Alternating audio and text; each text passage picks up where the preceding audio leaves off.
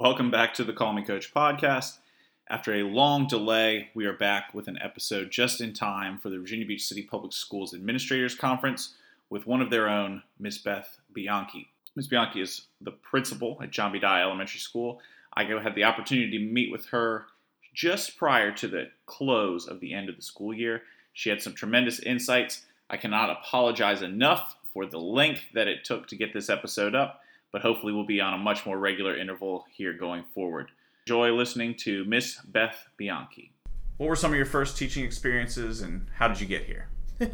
Okay, well, I got here in Virginia Beach because my husband is Navy, which I know you know all about military life. So we moved in and out of this area several times. But when I first got out of college, I went to the University of Delaware. I had a job. We were stationed in San Diego, and I was teaching kindergarten. And then the next year it went to kindergarten, first grade. And then the next year it went to kindergarten, first grade too. A little tiny private school.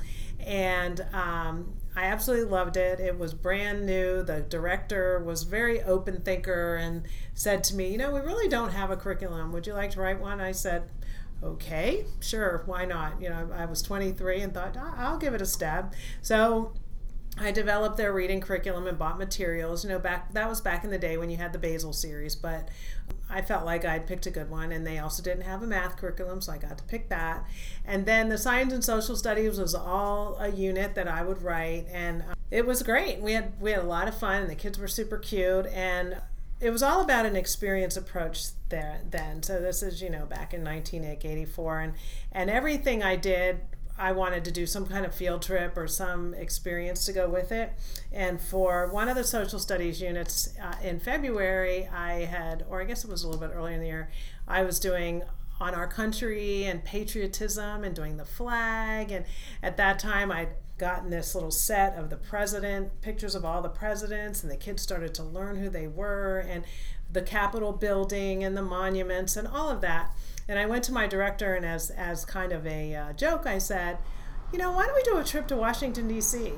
And this is San Diego, right? She said, why not? And I said, okay. So then we planned it based on getting volunteers to go or parents to go.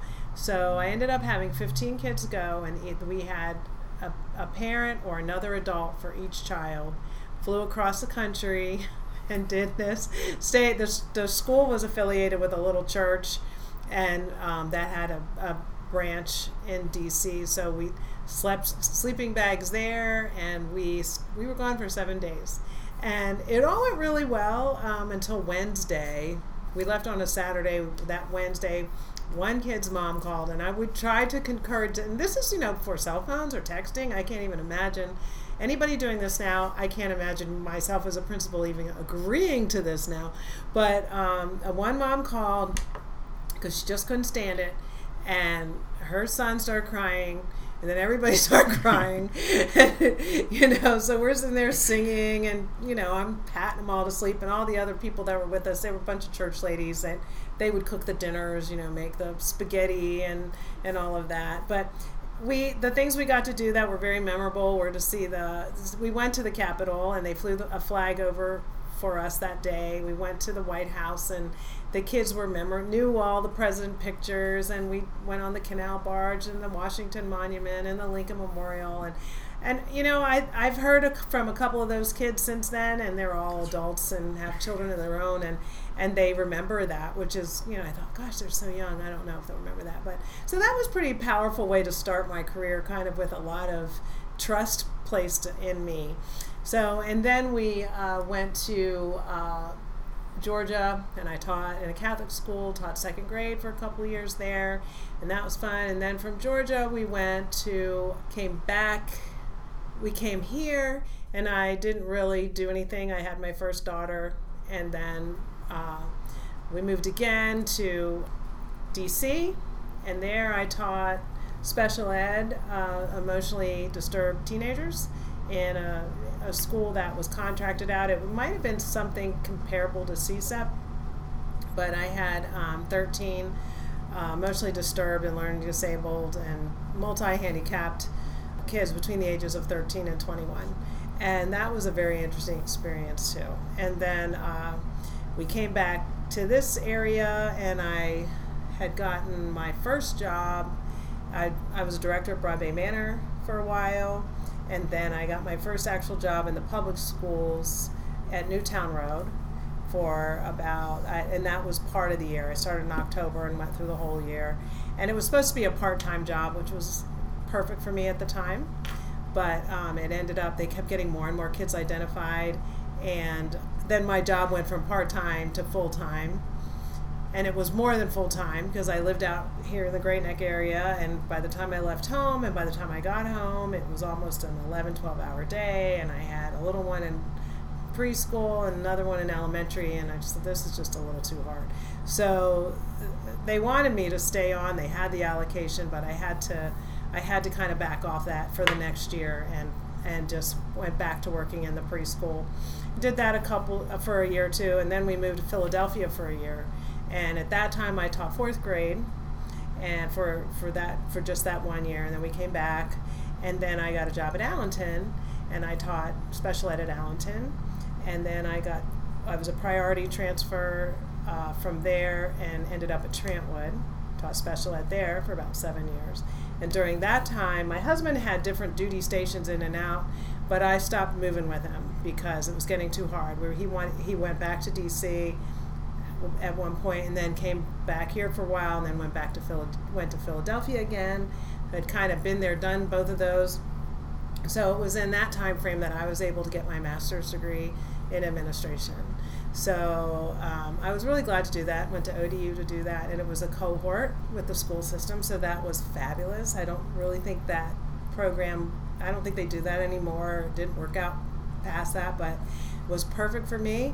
And then from that program, stayed at Trentwood another year or so after I finished it, and then got assigned to Old Donation Center as the assistant principal, and loved that. During that time, got my gifted endorsement, which was a great compliment to my special ed. Because when I was assigned to ODC, I just couldn't believe it, because I thought, you've got to be kidding me. I've been in special ed all this time. I mean, I have a dual degree in regular ed and special ed, but no one really needed me in general ed. They really needed me in special ed.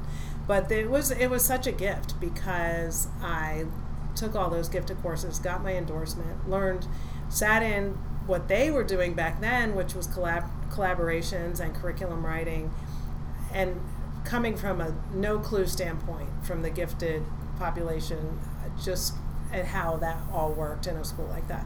So I just learned so much through those 3 years. And then after that, they put me at Bird Neck. So I did that for 2 years, and that was another amazing learning experience.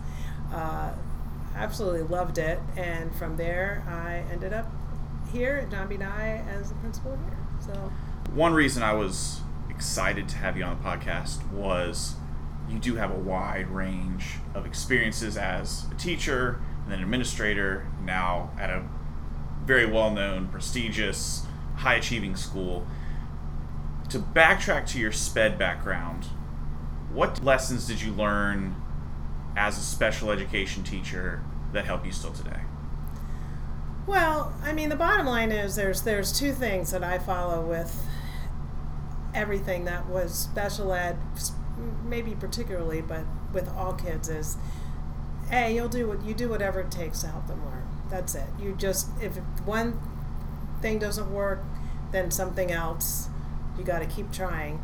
And no matter who the kids are, with special ed especially, you have to make that connection with the children. You can't just jump right in and say, okay, you don't know how to read, I'm going to work on this. They have to know you care about them, and they have to know you love them. And you sometimes have to work on that a little bit more than before you can hop right into get into those IEP goals. But it doesn't take that long. For the most part here in our school system, had the little ones, the younger ones, but then at one point I had K to 5 and all disabilities. It just depends on how the allocations work. But it's hard at times because parents sometimes are really demanding. But the key is, if the parents know you love their child, it all works out. As long as they know that you're going to do whatever it takes to help their child, then you can get through the the paperwork issue, the whatever the little argument or situation is about, well, I want this service or I want that service, or we don't want this, we don't want that. And that's what makes a difference. And you have to spend a lot of time talking to people and letting them know, and that communication is probably the biggest piece of all, and I'd say that's what I learned from that, how to really connect with the parents. What's the biggest misconception about students who qualify under special education? Well, there's several. I mean, it's, for one thing, none of them are the same. So you can put them in a identifying category, and you can try to group them and try to think it's going to fit just perfectly, but it's definitely not. And I think that a lot of times with parents, when their kids are identified, they're immediately scared. They think my child is going to be isolated in some wing of the school, and they're never going to be with their regular ed peers, and it's going, so I feel like they have to know that right away, that we include our kids and they have access to the entire general ed curriculum. And I do feel the misconception is that they can't do, or they can't learn, or they always have to have things taken down for them, when really in the bottom line is it's about differentiating it, and that design, especially design instruction, is really supposed to be so that they can do whatever anybody else is doing, just with these extra supports and the scaffolding. But that not everybody knows that, especially in the general population who haven't had any experience with special ed kids. And a lot of people are afraid of them too, which makes me sad. They think, oh, this one has a problem, or every now and then I'll get a weird call from a parent that'll know that there's a child in a class that has an IEP or a special needs, and they will immediately say, why is my child in class with that student? And that just irritates me like nothing I can tell you. So it's like, why is that a problem? Last one on sort of past experiences, so to speak. Who or what have you learned the most from in the process of getting here? Okay. I have two people that here in Virginia Beach have made a huge impact on me. And one was Dr. Slaughter, Dr. Patsy Slaughter. She was the principal at Trentwood when I was there.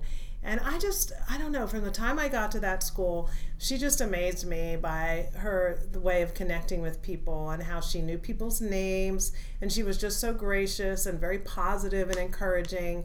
And I just, I always felt like if I would talk to her about anything, that she would really listen and was on it and responsive, and and she's the one who pushed me to go into administration. She when I got there, she pulled me into all kind of leadership things, and then one day she gave me this pamphlet for the ODU cohort, and she'd been telling me for years before, you need to do this, you need to try this, but for me it was all about finding what was right as far as schedules, timing with my kids, because my husband was gone all the time, so someone had to be around to raise them.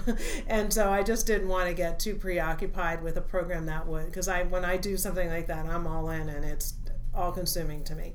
So and she's a dear friend to this day. And then the other person that along the line when I got to ODC, and it was kind of a combination, was Gloria Harris, that principal there.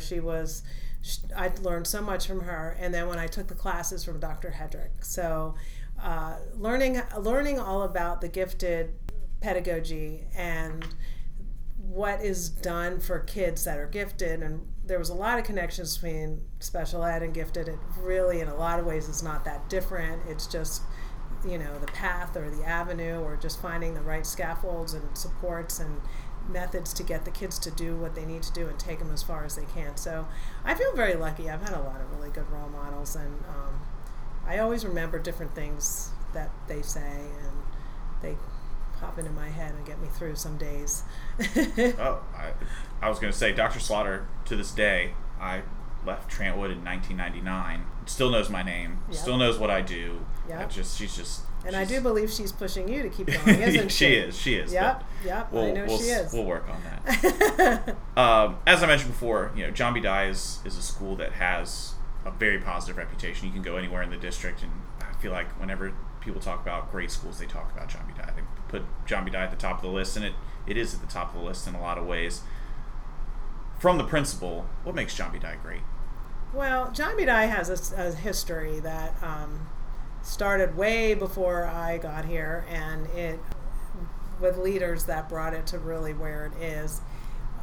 I would have to say the community here is so dedicated to helping their children, and because of that, they're supportive. They want to be involved, and it's not everybody. It's a large school. I mean, we have over 800 right now, and we do have we have a lot of different populations, and neighborhoods where some are definitely more affluent than others, and a lot of military where parents are deployed. Sometimes both parents are deployed, and so some people are more involved than others. And but that passion that these parents have, and I find it so interesting when I get a phone call or an email from a parent in Italy or in California or just anywhere in the world, and they say, we are looking for a house, we want to come to your district, so that the reputation, I mean, it certainly has nothing to do with me. I think it has everything to do with just history and word of mouth. And the teachers here are very, very dedicated, and they know how to really work with all of the community and make sure the kids are really happy. And we have very happy children, and they're very good. So even when we have some kids that have some discipline issues or anything, they seem to be easy to take care of and help with, because the majority are really very good and nice people and nice kids, and I think everybody's happy to come here every day. It's difficult at times to maintain that standard. Things change, and we live in an ever-adapting world, and technology happens, and redistricting, and there's many of those things. What do you, or how do you, continue to motivate and improve and keep the standard of achievement high, both for your staff and for your students? Well, it's a growth mindset that continues from day in and day out. I mean, we can't get static. You can't get complacent at all. You can't just want kids to be compliant. You have to know that we want to light a fire under them, and there a lot of things that people were doing here for years and years and years, but along with my time of arriving here, I feel like our system made a big shift in how things are done, and going into the transformational learning now and the personalized learning. So it's difficult, as you say, to continue to grow when there's a lot of things going on, but we have to. So it can cause some stress, it causes some discomfort, but we kind of want that. We don't want people to be too comfortable and just let me pull out the September box and let's see what I do. It's not like that anymore, and we have to put our kids in the middle of the table, where we still struggle. Some of our teachers still struggle with that, because they're looking at the bazillion standards that we have to achieve in language arts, and the bazillion in math, and then everything else, and it's hard not to follow those when we have to flip it and have the kids, okay, what does this child need? Where are we with that? But we just keep doing it. We keep trying. We encourage. We do peer observations. We learn from each other. We help each other out.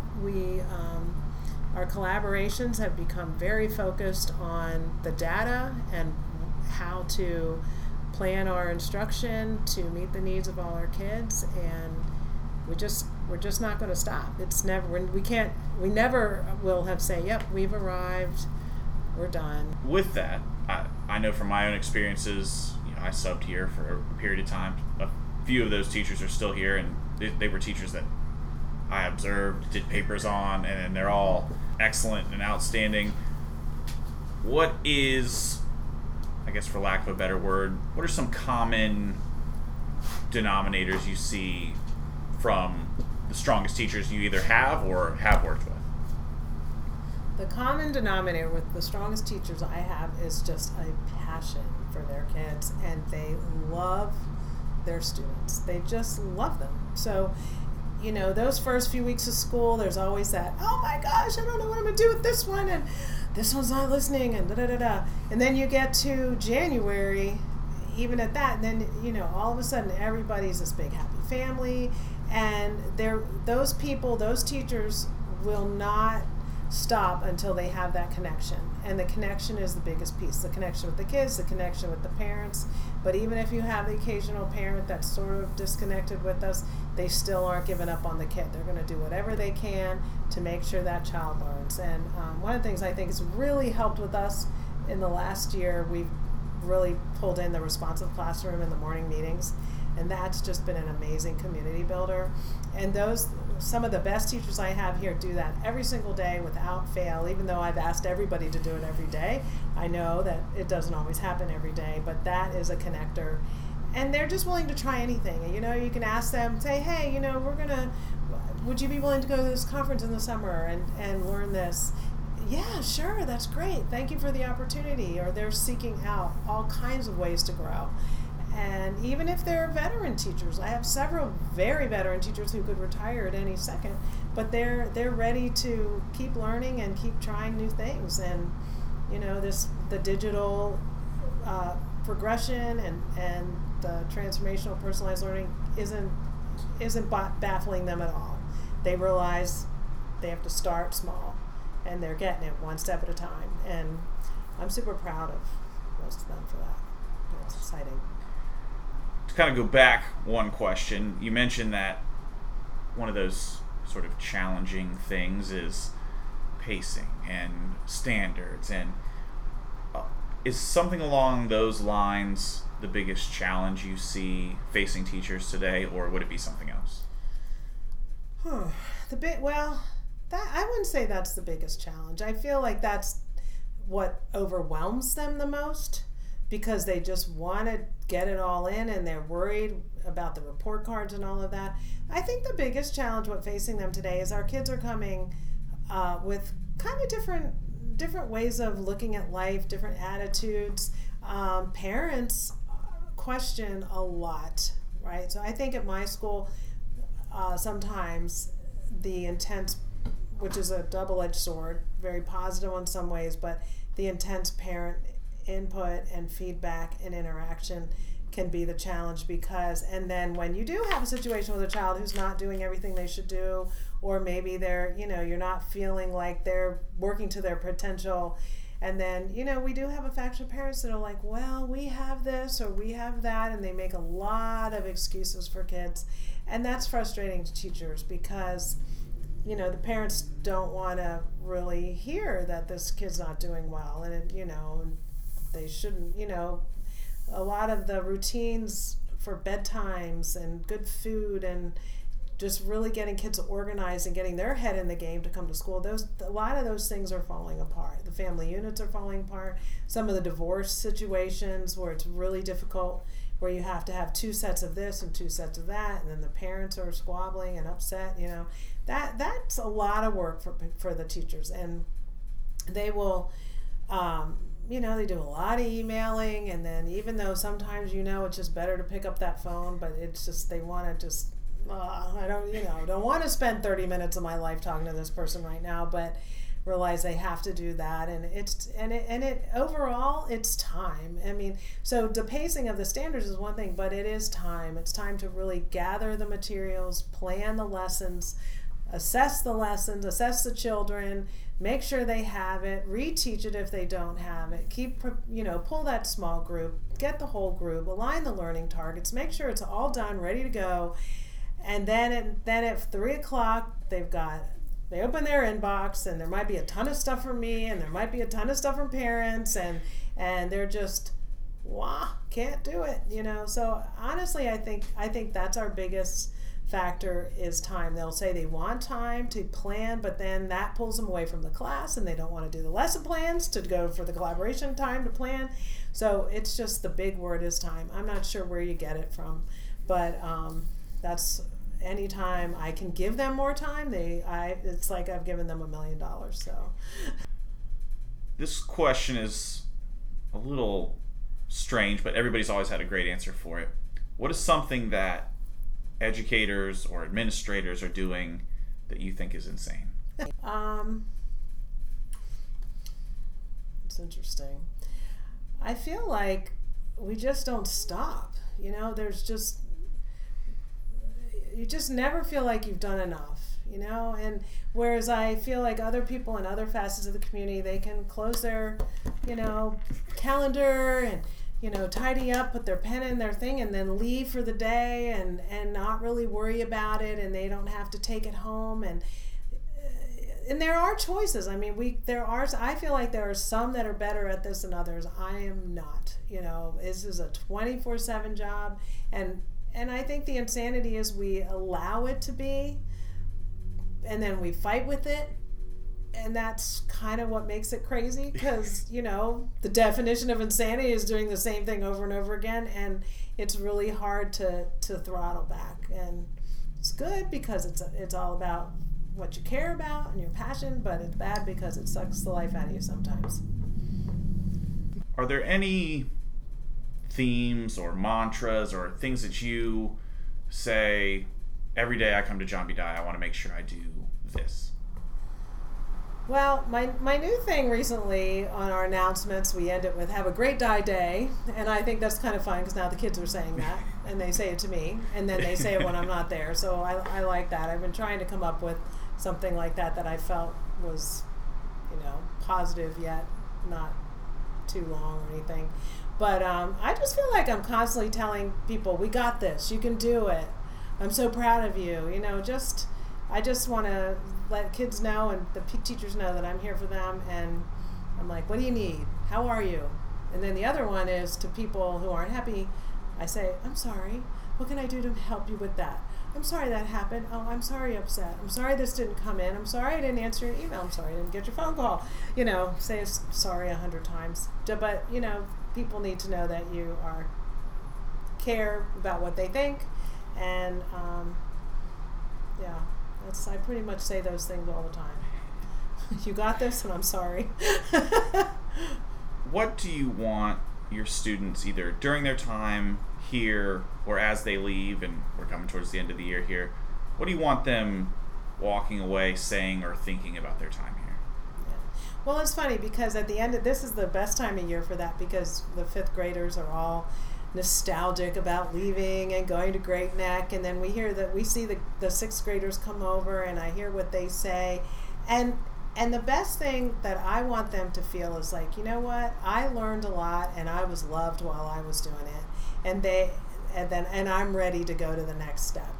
And our mission talks about them becoming quality 21st century citizens with an innovative spirit and desire to try new things, and be good citizens wherever they go. And I feel like we do prepare them for that, but I don't feel that they're going to say that. I just want them to feel like that was a really happy time of my life, and I remember the good times and the times they were very successful, and take that with them as something that makes them feel like, yeah, I did it. I did a good job while I was at John B. Dye. This would be interesting considering you have a daughter who's an ITS. Yeah. How do you view technology impacting education? Do you see it positive? Do you see there's always some negatives associated, but where do you see technology taking education? Yeah. Well, I think technology has impacted education in a very positive way. You can get anything at the tip of your fingers. You can find out information so quickly. If you're curious about something, let me just look that up. There it is. I think that our kids are totally all about it, and we have to be able to give them that opportunity to have devices in their hands and to utilize them to expand on their learning and with each other in collaboration. I think like you said, with my daughter Anne as the ITS, it's been very helpful and fun for me, because I'll listen to her talk about something, or I'll follow her on Twitter, and I'm thinking, what was that? What did you just do? So it's really exciting, and it's so much easier to find out new things like professional development for adults and then for kids, just new things to try. I think one of our drawbacks is the responsibility piece for children and and parents. I've had several conferences with parents where for one reason or another a child's not succeeding, and they will literally say to me, well, he's just so obsessed with that iPad, and he plays Fortnite, or he's on this or that, and I just don't know what to do. He's up late at night, and he won't go to bed. And I just sort of sit there and I'm thinking, well, why did they buy that iPad? And they'll say, well, no. And I said, so technically you own it, correct? And they'll say yes. I said, well, why don't you take it away? Well, I can't do that. I'm like, well, why not? Why can't you take it away? Why can't it be, especially, you have your screen time, you have your time that you're going to do this, and then at dinner time it goes somewhere and they don't see it again, or you allow them a half hour or whatever. So I feel like there's a lot of parents that don't really know how to control this, and it's like a runaway train. Same thing with the cell phones and the texting, and now there's this Musical.ly, which I'm just now learning about, not because it's been good, and I'm thinking, wow, just these things that the kids are getting into that we find out later. Like, we certainly are the last to know. As a parent, for me, with the kids that are 25 and 29, I didn't have as much of this. I had a little bit of it, but I pretty much knew what my kids were doing most of the time. And in the younger ages, this was never even a thing. So I do think there's that sort of a problem. The constant texting, or the irresponsible immaturity that they're just not ready for some of it, and they get exposed to things they really shouldn't get exposed to, and then it gets all convoluted and distracting. And I think that's the hardest thing, but the good part is in school, we can help them do so many good things with it and set them up for life. There's so many jobs that they're going to be amazingly prepared for. I love going in one of my classes who really embraced, well, you said you were going to probably talk to Mr. Jumper, really embraced the new science curriculum with the hyperdocs and really using those pathways. And the kids are just awesome. And we have a lot of people doing passion projects and Genius Hour, and where the kids can research what they want to do. So it's wonderful, because it's like, after you get this done, you've got your free reign to do this. And then, if there are times where they go on a site that they shouldn't, which has happened, then we just say, okay, you've lost your privilege for that for a couple days. It's not a big deal. You're not going to take away their birthday or anything. You're just got to teach them what's okay and what's not. And they have to understand why. They have to understand, well, it's because you aren't ready. You're too young. Just like we aren't taking dates to Beach Bash. That's our 5th grade party. No dates at Beach Bash. We don't do that. You're too young to be worrying about some of this other stuff that you're coming across on the internet. So that's a struggle that we have, and we're going to have to keep struggling with it and making it work, because it is definitely not going away unless we have some massive power outage. Then we're all in trouble. But I know, obviously, maybe the most exciting thing at John B. Dye is your construction. And I know that you all were able to have some input as to some of the different aspects of that building. What were some things that you tried to keep in mind as you thought for the learners of the future? Mm-hmm. Yeah, well, that was really fun. So I guess back in the day when they redid schools, they just redid schools. They didn't talk to anybody. They had a plan. So they built schools. That's why there's so many schools in our system that look exactly alike, right? So, but then now they've started really involving all the stakeholders. And the process when we started was so interesting, because they basically did it like we do design thinking with our kids. And we had students and parents and teachers and administrators and office staff all come together to brainstorm on what we thought was the ideal school. And everybody kind of brought their ideas in, and they even brought materials, like felt and popsicle sticks and pieces of paper and toilet paper tubes and all that. And we actually did design our own prototypes of what kind of things we thought in a building. So the whole consensus was we really wanted kids to have a place to collaborate, work together, be able to do like hands-on makerspace type things, design, engineering, flexible seating, places that were bright and sunny. Like right now, most of our school is a little dingy and not so sunny, and especially now that we're in this mud pit with all the construction. But the design, as you can see, is going to be very open, and we wanted a very happy, welcoming place that allowed movement and free thinking for the kids, so that if you needed to have some intense concentration time, you could block out some stimuli. But if you were ready to collaborate with this class, want to do something with this class, then we have these extended learning areas popping up in the middle. We totally wanted it future ready with technology, and I guess we're fortunate that we will be getting whatever the latest smart board. It's not a smart board, I guess it's Promethean, and all of that to go with it. So really excited about that. Wanted the children to know that this was a school designed for them, not for the adults teaching them. And it was really interesting. It's been really interesting because we had those meetings for about 2.5 years. I mean, this has been, since I got here, we've been talking about this. Once the designs were finished, the architects did a great job at kind of pulling all our thoughts together.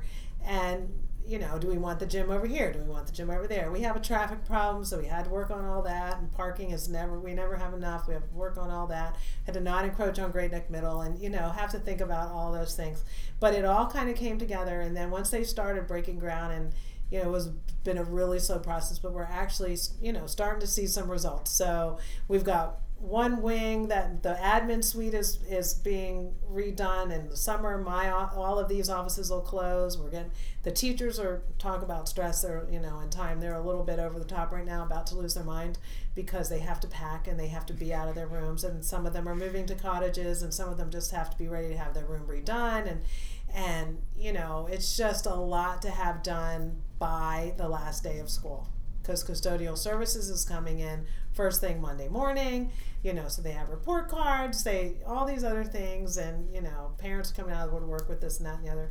But it's really an exciting process, and the kids were involved. We had a STEAM Expo a couple years ago where kids were given a project to design something for the new school. So we had our 4th grade designed what they thought the playground should look like, and our 5th grade really talked about some sustainable ways to use the property and conserve water, and where we would do that. And the younger kids were just having fun with designing what they thought was a classroom. Of course, some of them thought we should have a video arcade and a candy wall and things like that. But no idea is a bad one. We just took them all and just let them have fun designing and sharing their ideas. So I just hope when it's all said and done, which will probably be really done by the end of end of the school year of 1920, but most of it they say it'll be fall, winter, 2019, but we're already pretty behind. So, but I just hope it's just people come in and say, wow, this is an awesome place to learn, and that they want to be here. And a lot of the kids are sad that are leaving. They're like, I'm not going to see it, but it's all about them. Yeah. Obviously, I think you mentioned it in a lot of ways. I think this school, maybe more so than any other, does a great job of involving the community and the parents. Is there a methodology to it, or is it just you make them stakeholders? What is the best way that you found to handle a very willing to serve community? Well, you have to welcome them. You have to, when they come in the door, we greet them with a smile.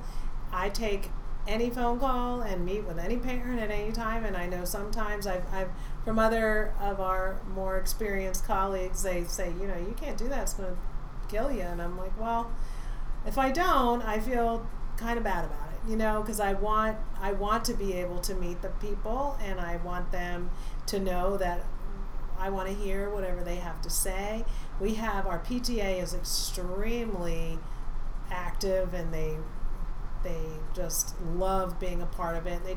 They're very congenial, and they really are all about wanting to help the kids. You every now and then you get that parent who really just kind of wants to be hanging out, but for the most part, a lot of them are juggling part-time jobs or full-time jobs, but they're still very active in the PTA, and that makes a big deal. And we have a good community partnership liaison, the Partners in Education CEL thing going on. We do a lot of spirit nights, and we try to use the resources in the community. We've harvested oysters. We've had a lot of the military. We've tried to bring them in, and I feel like the military population, we have over 300 military connected kids out of our 800, so that's a pretty good amount. And I feel like they add a fabulous dimension to our school. And like I said earlier, you get calls from around the world because they have heard about John B. Dye, and we have a lot of ESL kids. We have over 40, which is more than most of the schools have, because they just keep coming back here because they hear that they like it. And I feel that's a hugely important thing to nurture. So it's just like, it becomes your home, and you welcome people into your home, and you're hospitable, and you're kind, and you're nice, and they need to leave feeling like, oh wow, that was a very welcoming place. I can't wait to send their kids here, and they can't wait to send their kids here. And that's what I would think, like, would I want my child to go to this school? And that's probably the main thing I think at the end of every day. Would I want my child in that teacher's classroom? How would I feel about that? So I want people to know that, hey, we're here to serve you. Great. Last one. It's been my closer the last few times. Okay. Biggest piece of advice you could give to fellow administrators or educators or coaches or anybody that works with kids? I think the main thing is you have to listen. And you have to listen to everybody and let them know that you really care about what they're saying, and you will do whatever it takes to help them out. And that, I can't remember who said it. It was probably read somewhere, but 2 ears, 1 mouth for a reason. And the other one is people don't care how much you know until they know how much you care. And there is nothing more true than that. And that's all you can do at first. I mean, when you first start a job, if you get a school, you really just have to watch like that first year and just sort of take it all in. Because if you come in and dump out the whole tub of Legos and make a big mess, and then then you've just you can't do it. You've got to wait and see what means a lot to people. Change what you have to for the sake of safety for children, but other than that, you kind of have to take it one step at a time.